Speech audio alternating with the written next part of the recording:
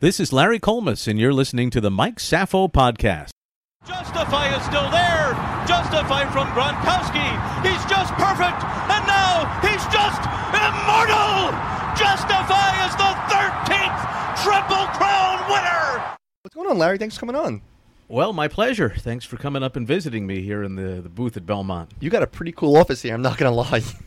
Yeah, the view is good. You know, it has to be. I mean, you have to be able to see everything. So it's... What, do they expect you to see the horses and stuff up here? Yeah, that's why I've got these cool binoculars and a window about, 8 stories up here, and great view. It's a lot higher, the booth here, than Saratoga. Saratoga's booth's a little bit lower, but it's in Saratoga, so it's fantastic. Yeah, you got the panoramic view here. I was blown away when I walked in here. Thank God. Wait, Vlad, thank God it's air conditioned. And who cares? You know what? If there is a little background noise, we're going to take it today. Yeah, we don't want to sweat to death because it's pretty rough out there right now. But, this view, you're right, it's panoramic. You can see everything. And Saratoga's the complete opposite. You can't see anything there. There's trees in the way. There's everything you can imagine, all kinds of stanchions and everything. And I always kid people. I said that, the booth at Saratoga is one of the most difficult places to call races. But the one thing it has going for it is it's at Saratoga. It's good property. It's like Manhattan. You can have a small apartment in Manhattan, but you're in Manhattan. Exactly, right. You put up with it, right. So now you do have an interesting job, and I always ask, I have a lot of athletes and authors on. So, what got you in the profession? I loved football. I wanted to read. I wanted to write. How do you get into calling horse races? Because it's an interesting job. Yeah, there's not many of us, that's for sure. It's a different type of a job. But for me, what happened was my father actually installed the sound system at the Maryland State Fair in Timonium, Maryland. And he used to bring me there as a kid. And I was expected, I guess, to maybe follow in his footsteps in his business, but I think he found out pretty quickly that I was mechanically incompetent, and that wasn't going to happen. But I fell in love with horse racing. And not only just the horses and the jockeys, but just the people, the atmosphere. And I just thought, I kind of fit here. This is what I want to do. I don't know what, but I want to work in horse racing. And then I started listening to all these guys around the country and their different styles of race calling, and I was like, wow, this is pretty cool. This could be something that I want to do, call races. And so a couple of the guys there, kind of helped me out and said, why don't you start practicing? And they found me a room in all the Maryland tracks where I could call races into a microphone for practice. And one day, the general manager of the track at Pimlico was walking up there and heard me and said, hey, I think you're ready. You want to start calling one race a day. And that's what... How old are you at this point? 18. Oh, really? Yeah. So this was it? This wasn't like you're 24, hey, let me jump into this. No, I was a kid. I had just graduated from high school. I had started practicing calling races before I was out of high school. And as it turned out, I just had a knack for it. And... they said, hey, let's do this, and you can call one a day and go from there, and that's what I did, and it's worked out really well. Now, let's fast forward a little bit to the creme de la creme. I'm a Kentucky basketball fan, so I know what the Kentucky Derby is. How do you even, one, get noticed? Like I said, in sports, it's easy to get noticed. You're dropping 30 points a game. You're doing this. How do you get noticed as a announcer, basically, calling races to get noticed, and then even to get recognized to get a big-time call? Well... That story is a pretty wild one. So at the time, you start as an assistant announcer, as I did in Maryland, and I was 18 years old, and then you work your way up the food chain. Different tracks hire you, and you kind of move up. I called in Birmingham, Alabama, then I was in Northern California, then I was in Boston and in New Jersey at Monmouth Park, and I had gotten a pretty good job at Gulfstream Park in Florida, and I was calling the races there. And so this was 2011, and it was an April afternoon. I remember it very, very well, because apparently what had happened was, unbeknownst to me or anyone else, Tom Durkin, who was the voice of New York racing and the Triple Crown for NBC, had decided to step down from his NBC job. Now, no one knew this. It was not public. And so I was in the announcer's booth at Gulfstream Park, and the phone rang. And it was a 212 number. Like, man, this is New York. I wonder what this is. So, in fact, I remember the number exactly, 212-444-4444. Okay. Like, what's this? So I picked up the phone, and the guy on the other side of the line said, Larry, my name is Fred Gaudelli, and I am the producer for the Triple Crown on NBC Sports. We want to talk to you about calling the Triple Crown races. And so the first thing that came to my mind was, what friend of mine is playing a joke on me? I can't believe anybody would be that cruel to play a joke on me like this. So I just thought for a second, and I said, well, as far as I know, that's Tom Durkin's gig, which was kind of the right thing to say, I guess. But he could tell that I was, didn't really believe what was going on here. And he goes, well, Tom is stepping down. It's not public yet, but we're happy with your work. We've heard your work, and we want to meet you, and we'd like you to come up to 30 Rock and meet with everybody and discuss this. So I had to wait 4 or 5 days, until I could fly up there because I was working. Okay. So I flew up there on a dark day, as they call it in racing, where we're not running in Florida. Spent the night in Manhattan. The next morning, I go to 30 Rock, and it was an interesting experience. So I get to meet the guy who's the producer for the show, who was also the producer for Sunday Night Football, Fred Gaudelli. That's the guy that called me. And the executive producer for NBC Sports, Sam Flood, and then Rob Hyland, who's now our producer. The three of them and I had lunch. And then afterwards, I go back to Fred's office, and I'm getting ready to get arrangements to get a car to go back to LaGuardia to fly back to Florida. And in walks the chairman of NBC Sports, Dick Ebersol. So he walks into the office, and again, Fred produces Sunday Night Football as well as the Triple Crown.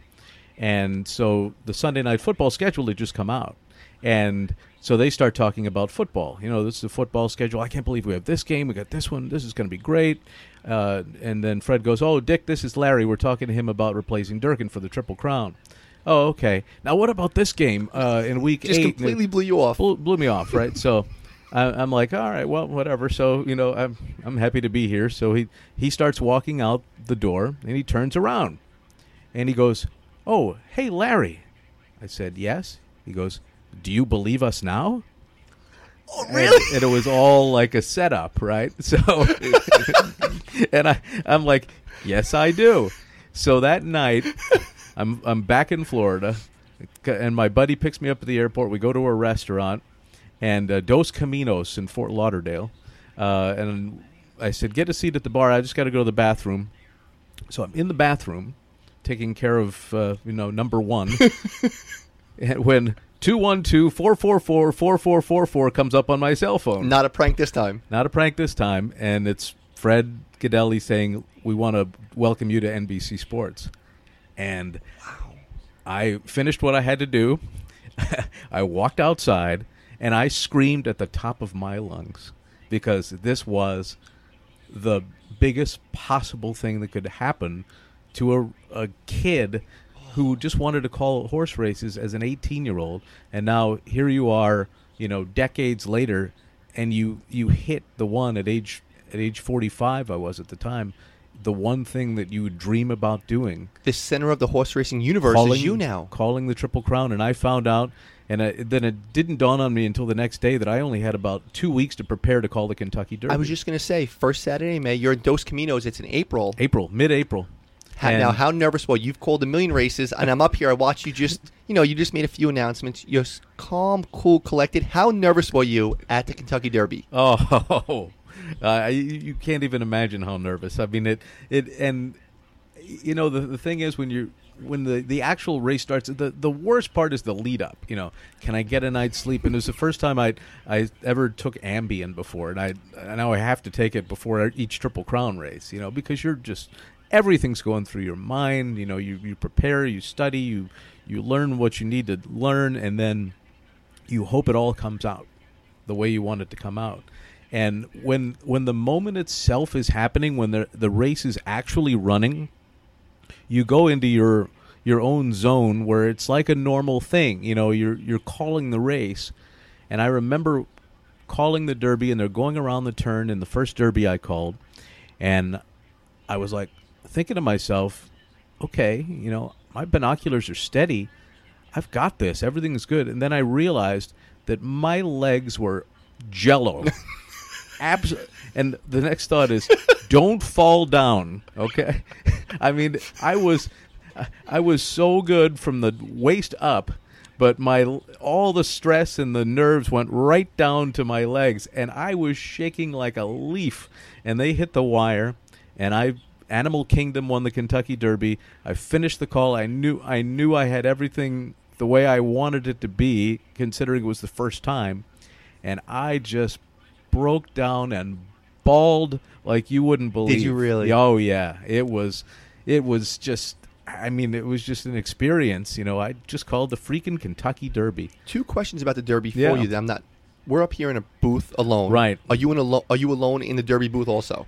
One other person is with me, and it is my audio person for NBC, a lady named Sarah Lee, who does way more than that for me. She's just so fantastic, and she had never worked with me before. Now we've done the Triple Crown for 8 years, and so she knows all my little intricacies, all the things I need, and she's on top of everything, and it's great. When they're singing "My Old Kentucky Home," Yeah. now you're silent. Now, are you just thinking a million things going through your head? Okay, so when it first happened, my first, I guess, 4 derbies, I could not listen to My Old Kentucky Home, and the reason for that was that as a kid who grew up loving horse racing, it gave me chills when I heard Weep No More, My Weep Lady. No More, Oh. My Lady. The whole thing it would give me chills, and because you knew the Kentucky Derby was coming, it's the race.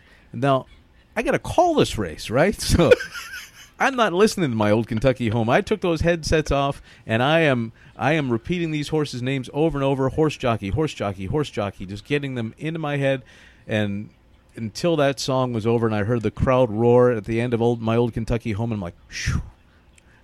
Didn't listen to a word of it. But now I do. Now I can You listen. appreciate it now. I can do it. I doesn't bother me. It pumps me up. It gets me excited, but it doesn't blow me away, which I was worried about before. So it's pretty cool. The Derby's like the Super Bowl, and you're going in there, and it's one of the hardest races to call. There's 19 or 20 horses Right. in under 2 minutes. And you just mentioned it, horse jockey. What preparation do you do? Because you don't just call one race; you call a bunch of races. You do. I call for NBC on Derby Day. I probably call 4 or 5 races that day, and you don't do a whole lot of preparation for the other races. But for the Kentucky Derby, the preparation starts in February. I start watching prep races from all the horses around the country, and just kind of get a feel for them, get them in your head. And when we get closer, what I'll start doing is I'll get them to send me the jockey silks, which is what I use to identify the horses. It's the one thing that's the easiest to separate one horse from another. The colors that the jockeys wear, the colors of the owner of the horse. They'll send me those, and I will start preparing by making flashcards and just saying the names, just randomly mixing up the flashcards. That's this one, that's Justify, that's Free Drop Billy. That just get them in my head, and then once I know who the jockeys are going to be, get them in my head too. And by the time they're on the track for the first Saturday in May, you know exactly who they all are. You know their trainer, their jockey, their running style. You know what color blinkers the horse wears. So much more than you would for a normal race, because you have to, because there's 20 of them, and what if it rains, which it seems like it always does. I was just going to ask you, we have ideal conditions right now. Right. We could see miles. This year's Derby was one of the worst. How'd you do this year's Derby? It was very rainy. The Preakness was worse. That was the fog, Yeah. But it was super rainy. But you know what? It wasn't too bad. So I was able to identify them. Now, a few minutes before the race before the Derby, you could hardly see anything. So we did have some terrible weather for the Derby and Preakness this year, and kind of made up for it at the Belmont. But you deal with everything and just be as completely prepared as you can. No way I was going to be prepared for that fog at Pimlico. But what happened was I ended up having 2 monitors in front of me, which I don't normally have. They put 2 monitors in front of me early in the week for the Preakness, because they put up these new tents in the infield that block my view in certain spots. And so I'm like, I'm going to need to be able to access the monitor when they get behind those tents. Well, little did I know that I was going to need to call 90% of the Preakness off those monitors because of the fog. And it turned out to be a lifesaver, and was able to do it without any problem. Derek Jeter said at the end he wishes he appreciated the moments more. We're going to get to the end of like the moments you've had, because you just had two legendary ones. Are you appreciating the moment and how lucky you are? Do you realize it during it, or? I think so. Okay. You know, I don't think you really. I bet years later I'll think back and I'm like, man, I wish I would have, spent more time doing whatever. Because Derby week, I'm in either a Kentucky Derby meeting with the NBC people, or I'm working. And yeah, you go out to dinner and you hang out, but I never go to the barns in the morning and see the horses and that kind of stuff. And maybe down the road I'll think, I wish I would have. But I've been able to enjoy some great moments. With the American Pharoah Triple Crown.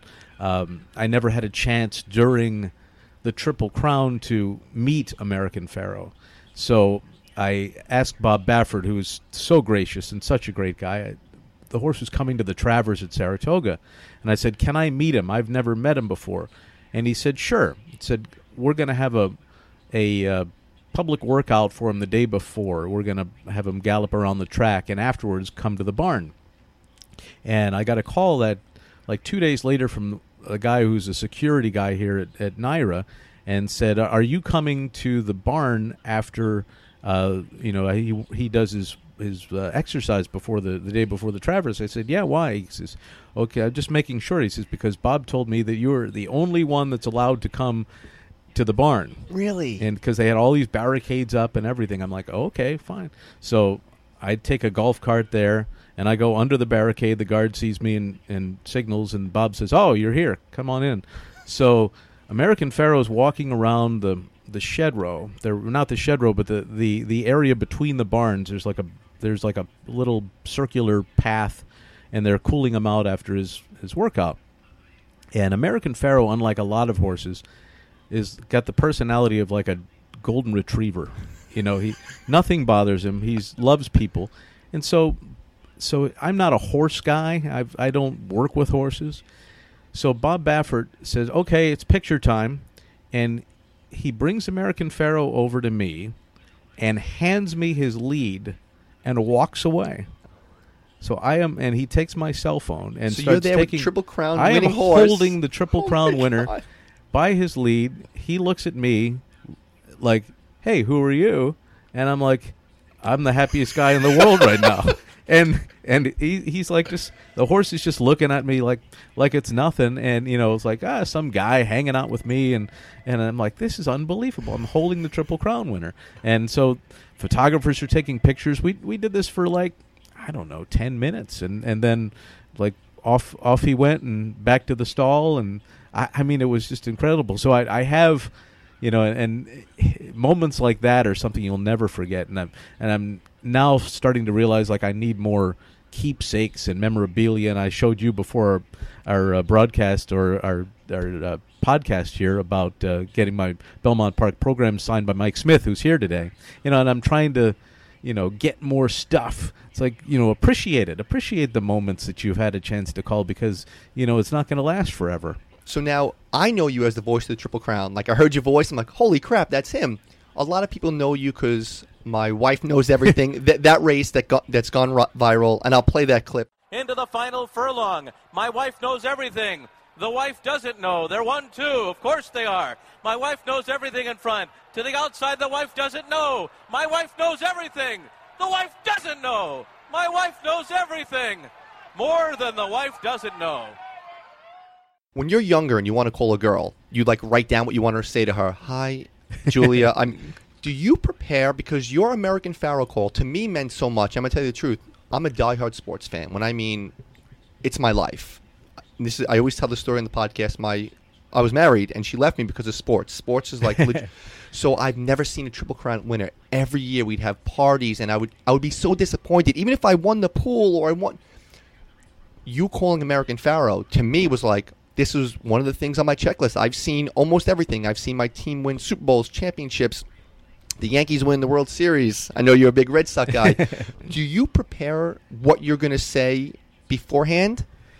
You have to, in some way, but it's one of those things where, yeah, preparation is the word, not scripted.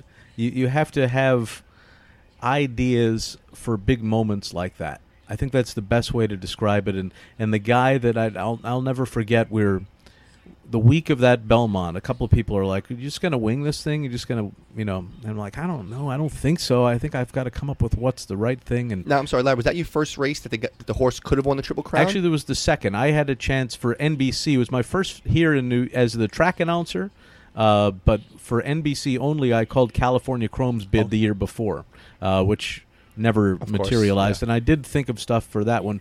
But for some reason, I think I don't know, there was just this thought that this was really going to happen this year with American Pharoah. And Tom Hammond, who is the one of my heroes and a great friend for NBC Sports, he sat down with me. He goes, "Larry, if you're going to call a moment of history, you better come up with the right thing to say." And I said, "Tom, I think you're right." He goes, "No, I am right." And so I started to think, okay, what's everybody thinking? All right, if this is going to happen, what's everybody thinking? The 37-year wait is over. It's finally the one. And that's what I said. Because you kept it simple. Yeah, I wanted to keep it simple. You don't want to sound like something that's, first of all, too difficult to say. Because then you're stumbling over your words. Right. And you don't want to sound like it's scripted. And so make it easy. Make it, something that fits the moment. And I hope that I did. I mean, I was able to other things like, makes his run for glory and all that was just, that sort of just came out, but it was something I thought of during the week too. You're not reading this. You're just like, you have it in your head and hope that it all comes out. And I got to thank the horse because he won so easily that it wasn't a close finish. And I was able to say that. And then, Justify 3 years later does it again. Well, that's what I was going to say. There's nights I lay down in bed with my iPad and I just put up greatest sports calls. Like, do you believe in miracles? Right. I don't believe what I just saw. This year's, he's just perfect. And now it was like chilling. And I tweeted it when it happened. You liked it. And the reaction people had this year for your call was just a special, special thing. Well, it was different than Pharoah. And, people would tweet to me like, this is what you should say. The 3-year wait is over. I'm like, what? The 36-month wait is over. Sure. No, dude, this is different. This is not 37 years. This is 3 years, and this is a different situation too. It's an undefeated horse. What fits? What fits here? And I started at the Derby when I got the Just idea to play off the horse's name, where I said he's just awesome. And so I was thinking of doing that in the Preakness, but the fog screwed me up so much that I never got a chance to. Oh. So I said he's unstoppable. I was going to say just unstoppable, but I never came out that way. But for the Belmont, I'm like, all right, well, let's stick with just. Let's stick with it. He's just perfect. And I'm thinking, but if he wins, he's just immortal. Oh. He's the Triple Crown winner. So I'm like, let's go for both.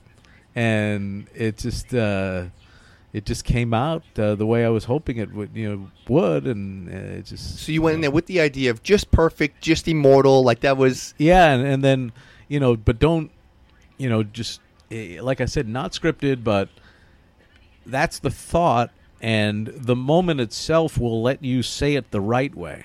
It's like you can look at it in a week ahead of time and say just perfect, just immortal, but when the actual thing is happening, it's like, and I get accused of going over the top sometimes, but it's the freaking Triple Crown, and I'm sorry, but it is if you don't get excited for that, man, you're not going to get excited for anything. I'll tell you, as like an announcing nerd, when you said he's just perfect, pause, you hear the crowd, and now he's just. It was like perfect. It was like that you edited it to be perfect. Well, it just it came out that way, and again, the horse won by enough where I was able to, and because all week you're thinking, just don't be a photo.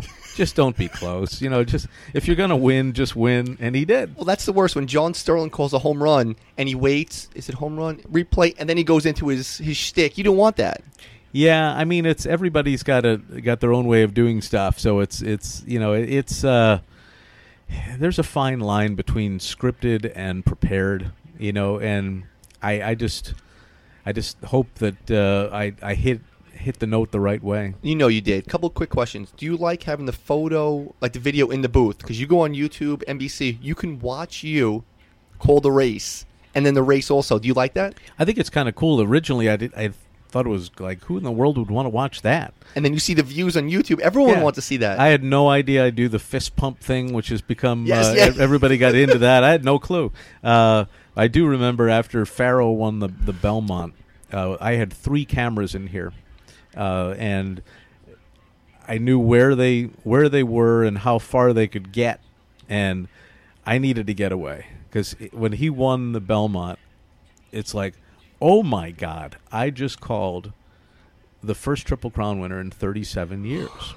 And I remember the what's your viewership as far as what language you're able to use? Oh, you can say whatever you want. I can. Yeah, okay. of course. So Victor Espinoza, after the race, the NBC microphones picked him up saying "Holy shit!" Yeah. Right. So I said a little worse, but off the mic, it did start with "holy" and the next word started with an F, and I remember just like that's the first thing I said after I turned off the mic, and then I ran exactly where you're sitting right now. I ran into that corner because the cameras couldn't quite, and I just lost it, absolutely lost it, and then I remember seeing the shot of me just barreling out of the corner and just banging on the glass in the window. Like a fan. Yeah. And that's why I loved him. Like, you're a fan first. Like, Of course you are. I mean, I've been doing this and I've been watching horse races since I was a little kid, calling since I was 18. I never saw a Triple Crown before. Then I got to call one. Are you kidding me? Oh, you never saw one either then? No, I wasn't a fan when I was, when Affirmed won, I was 11. So it meant nothing. It meant nothing to me yet. I wasn't into it yet. That was the first one I truly saw. And I may have seen Affirmed, but I didn't really care. Mm-hmm. But at the time, now I wish I was there. But it just was like, oh my God, it just freaking happened, and I got to be the lucky guy to do it. It's nuts. So you called it from this booth, and there's just cameras. How cool is that? Yeah, it was from this booth. So, and the guy before me, Tom Durkin, total legend, called races in New York for 24 years from this booth and never called one Triple Crown. And I remember watching the video of him calling California Chrome's Belmont, and he ended the call with, "The Triple Crown remains a 36-year memory." Oh. Took his headphones and threw them on the floor, and realized that was his last Belmont. He knew. Probably knew he was done. Yeah, and then here's this little lucky kid from who grew up in Maryland who stepped into here the next year, and it's flat out euphoria. You almost feel bad about it. It's like Mattingly. When Mattingly retires, Tino Martinez jumps in and wins the World Series. Yeah, Mattingly never won one. That's right. It's crazy. It's actually amazing to be in here now and seeing it. Yeah, this is it. It's not the prettiest room in the world, but it gets the job done. You don't realize. You think history was right here. Yeah, unbelievable. Now, when I started doing the podcast, it was like a joke. I just had Dick Vitale on recently. Wow. When I hung up, I'm like, "Mom, I just interviewed Dick Vitale. Who's your first call? You just called the Triple Crown. Everyone's listening, and even though millions, literally millions, are listening to your voice, right. Who's that first call to be like, do you believe I just did that? Yeah, I know. I think it was my sister. I called her, and but a lot of people came right up afterwards. I remember the one of the guys that used to work here in New York, Jason Blewett. He was the first one to come into the booth.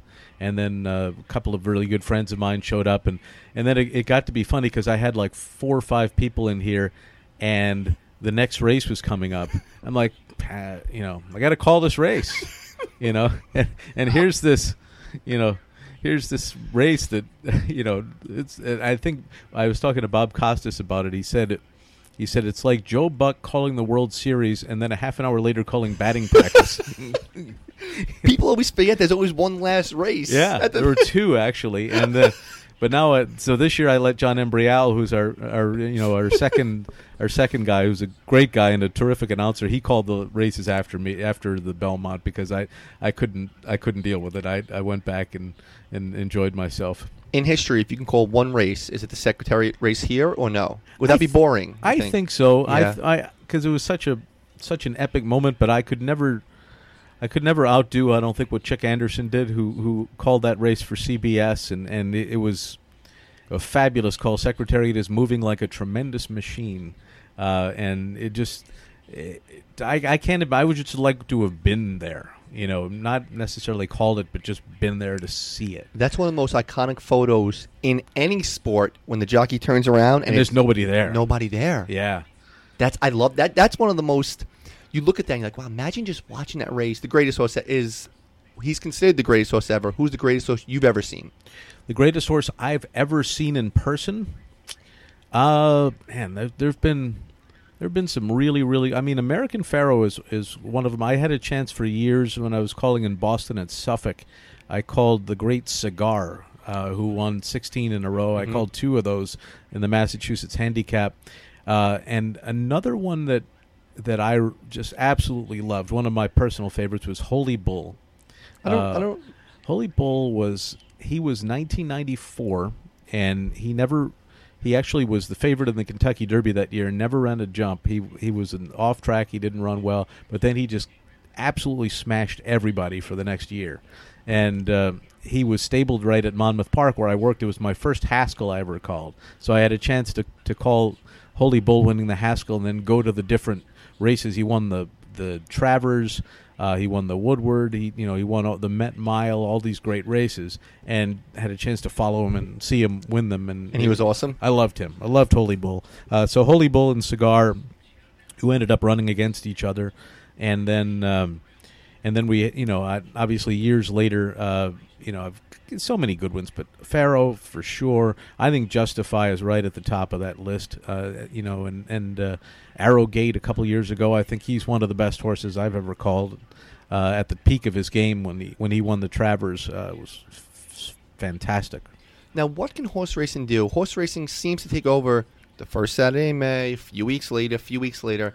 And then after that, it kind of dies out. Is there anything horse racing can do to be back in the mainstream? It can never be like it was, like back. My grandfather would always talk about, in the 50s, the 60s, in the 70s. Can it ever do anything to get back in the...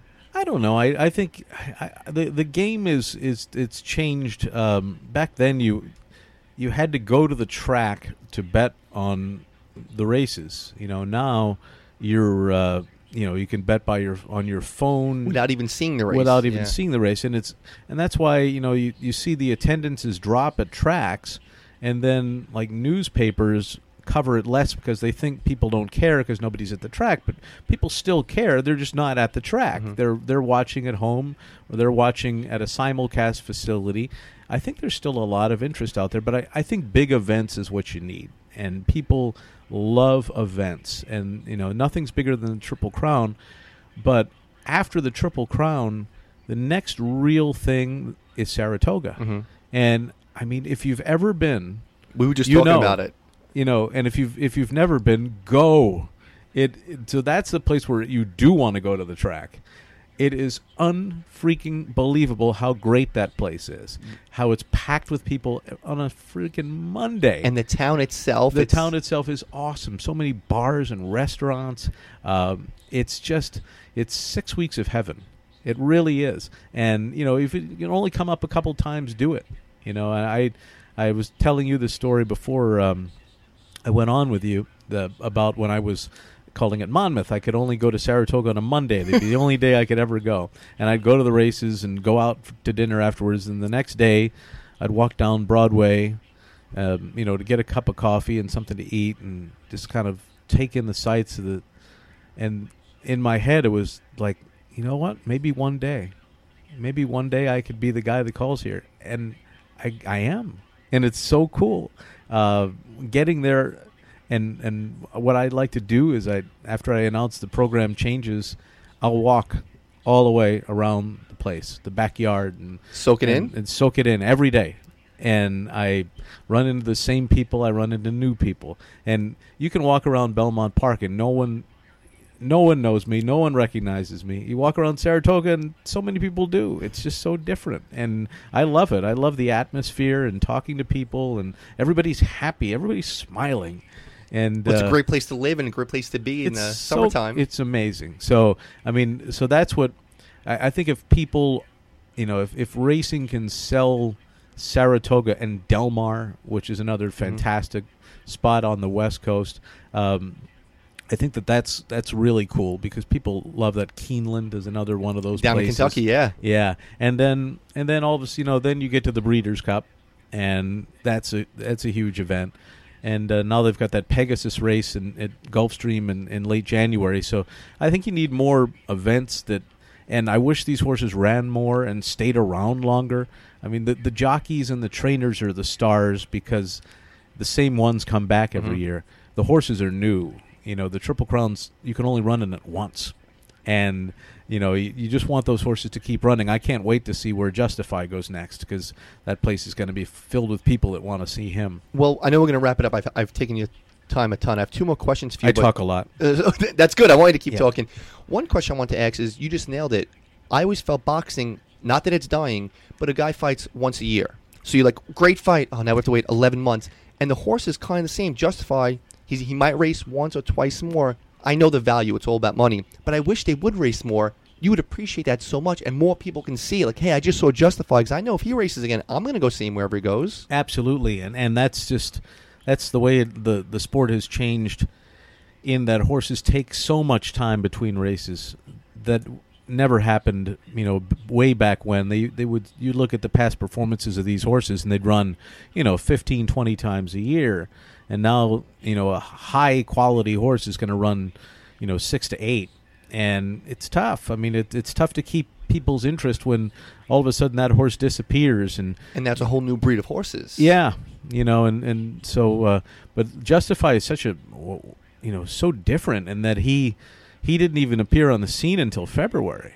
He never ran as a 2-year-old. He just showed up in some maiden race at Santa Anita in February, and all of a sudden 3 months later he wins the Triple Crown. It's unheard of. It's never happened before that a horse has won the Triple Crown without racing as a 2-year-old horse, and only 2 horses have won the Triple Crown undefeated, him and Seattle Slew. So he is a rarity. Have you met him yet? I have not, and again, that's something I want to do. Although his personality is quite different. Oh, really? From what I'm told, I like a mercenary, right? He's there to do a job. I love the way that Bob Baffert described him. He says that he has no use for people. The only use for people are give me a carrot. And you could see that he's got this expression on his face, like, okay, where's the carrot? All right, I got the carrot. Now get away from me. I ask this to everybody who comes on my show. You and I are at a bar. You and I are at Dos Caminos having a beer. Who's the coolest person in your phone that if you texted them, they would text you right back? The coolest person in my phone? Well, I will say I will say that at the end of the night after the Belmont, I drunk texted Bob Baffert. And about 1 a.m, I got a text back. So I guess Bob wins as far as that goes. The text back is huge. I can drunk text everybody. I drunk text Pete Rose. Me and Pete Rose exchanged one. I text him all the time. He doesn't write back. But Bob Baffert wrote back after a drunk text. That's great. What'd you write to him? I had said, Bob, congratulations. It couldn't happen to a better guy. I'm so happy for you. And it was like half an hour later, I was getting ready to go to bed, and I just see awesome call. And so it was like, okay. And the last thing, you mentioned it briefly, but memorabilia. You just got an awesome piece. Yep. What else do you have, and what else do you want? Because some people, I'm not a memorabilia guy, but I'll take in the moment, like, oh my God, I want this because I was here. I was at the Kentucky Championship. Let me get the ticket. So you got the program signed. You're going to get it signed by Baffert. Right. I've been really bad about it. I didn't get hardly anything for Faro, but I do have the American Faro program, so I can still get Bob Baffert and Victor Espinoza. I want them to sign that, and then get Bob to sign this one that Mike Smith just signed for me, and get them framed. And I've kept every credential that I've had for all of my Triple Crown calls and Breeders' Cup calls. You tweeted that picture, didn't you? That was cool. So I've got them all, and so I want to get them framed as, you know, some sort of memento of all those years of calling these races. And you know, I think it's important, and it didn't dawn on me until like this year. I didn't get into it until this year, and our track photographer made me some great photos of American Pharoah and Justify, and I took a picture which I also tweeted out of going into the infield and standing between the two signs, American Pharoah and Justify, and holding up two fingers, and I got that framed too. So you know, it's you really want to appreciate all these things, and as we talked about before, I think now that I'm a little bit older, I'm 51 now, I'm appreciating them more than ever, and you know, I think I'll become more of a memorabilia collector. I might have to get a bigger place now. You should get a place in Saratoga. Why not? You know what I was thinking? I was spending last night looking on Realtor.com at Saratoga places, and I'm like, how are these places this expensive? Stay at Bob's house. I bet you Bob. You can drunk text Bob. That, you know what you should do? Get drunk. Text Bob. Bob, can I crash there? He'll do it. I actually have a great rental at Saratoga but it's so expensive that places have like doubled in price over the last few years. So, but eventually I'm going to have to break down and do it, because I think think about the later years after you retire. A lot of the guys, including Tom Durkin and his predecessor Marshall Cassidy before him, they live in Saratoga now. They moved there, and year round. Well, Tom goes to Florida in the winter, but he does live in Saratoga, and that's what I would do. I think I would end up. I live at the Jersey Shore right now, which I love, but I think when I retire, I could see myself living in Saratoga. I'm looking at your face. You're glowing. You're smiling. Retirement's not coming soon. No time soon. Good. I'm 51. I'd like to do this at least 10 more years. Do you get? Do a lot of people reach out to you like, hey, I want to call races, or do you see it maybe not as popular? Do a lot of people reach out to you? Yeah, it happens now and again. You know, you get some people that usually on social media, they'll send me a tweet or whatever, you know, and I try to help as many people as I can. You know, there've been like one of the guys that years ago said, "Hey, I've got this tape. I've been practicing calling races. I'm looking for a place to call." And it was Travis Stone, who's now the track announcer at Churchill Downs. And I said, "Hey, I'm the announcer at Suffolk Downs. Why don't you come call a race? You're good, you know." So we put him on the mic, and he called his first race at Suffolk Downs. As I stood right next to him when he did it, and then here he is now replacing me as the announcer at Churchill Downs, and he did it at Monmouth Park as well. So it's good to see people that you kind of helped get started do really well, and hopefully as I get older there'll be more of those. Well, listen, this was an absolute pleasure to have you on and just talk to you and just kick it with you. It was it was cool. fun. Yeah, I had a blast. I had a good time too. It was a lot of fun. I enjoyed the just the little back and forth and having a good time, and hopefully you enjoy this lavish announcer's booth at Belmont Park. Well, no one knows that it's not lavish. If you just saw from where you stand, this is lavish. Then you look in the back, there's wires hanging down and everything. They actually put up bunting for Belmont Stakes Day. To make it look nice? Yeah, it looked like Yankee Stadium in here. All right, a pleasure, man. Absolutely, my pleasure.